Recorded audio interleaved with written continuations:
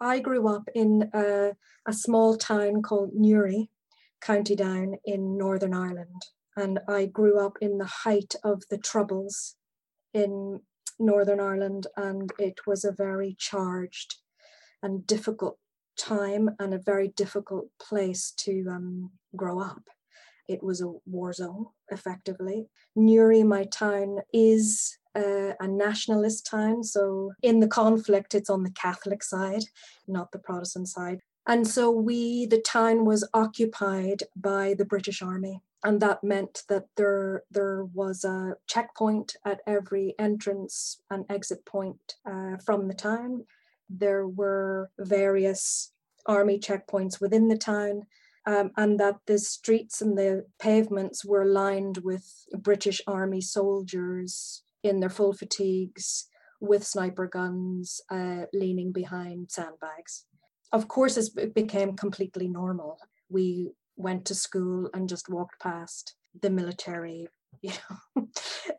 leaning on the sandbags, and slightly stepped over them on our way to school. It was a matter of course we would have to wait in a traffic line for half an hour, 40 minutes, while the military asked us to get out of our cars. And I remember all five of us being in the car and my mum challenging the soldiers and basically saying, you think I've got nothing better to do than I've got 5 kids in the back, my boots full of shopping, I've got to get them home, I've got to make their tea. Do you think I've got nothing better to do than answer your questions about where I'm going and where I'm coming from? She's like, where do you think I'm going? Where do you think I'm coming from? And sometimes my mum would engage the soldiers in a conversation about the conflict. And when I think of it now, it was really quite bold. But often the soldiers were very, very young. They were like 17, 18. And of course, they had no concept of where they were and why they were there. And so my mum would engage them she would say, what age are you? And where are you from? And what do you know about here? And it was just mortifying for them and mortifying for us.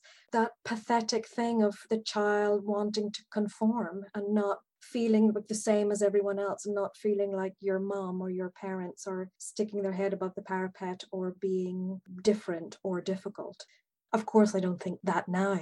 I look back with tremendous pride at the fearlessness of my parents in that situation, because my dad was a greengrocer and a fishmonger. He delivered vegetables to people's houses. So we often had to go into areas that were very strongly pro-IRA, the Irish Republican Army, which were the military wing of Sinn Féin and who were fighting for independence and fighting for the retreat of the British Army. So my dad was often driving into those areas and he sometimes was apprehended. There were often hijackings where they would try to take shopkeepers' vans or goods to help them in their cause, if you like. And my dad has told several stories over the years about challenging people or standing up.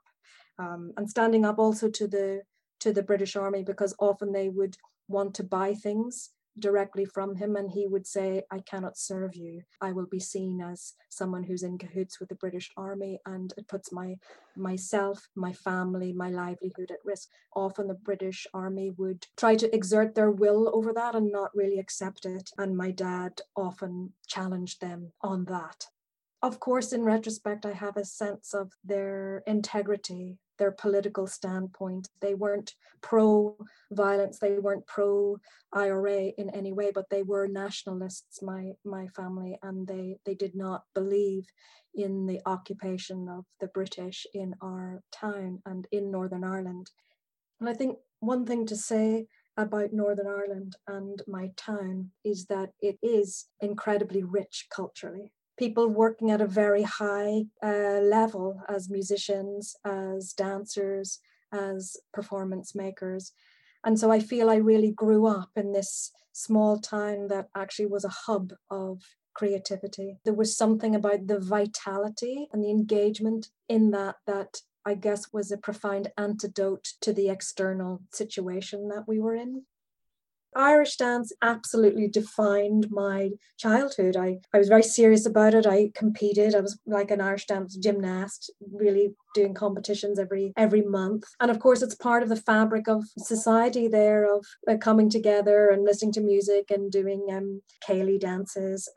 That's part of a social way of being. I suppose that's the legacy for me of growing up in Northern Ireland, fighting for my own sense of identity that isn't a cliche or isn't one that's imposed on me from the outside. With the presence of the British military or the occupation, there's a kind of sense that we were always defining ourselves in relation to something else that we didn't want or someone else's view of ourselves. I feel there's a legacy around the capacity to stand on one's own ground and say, no, this is who we are and this is what we stand for and this is what we can do.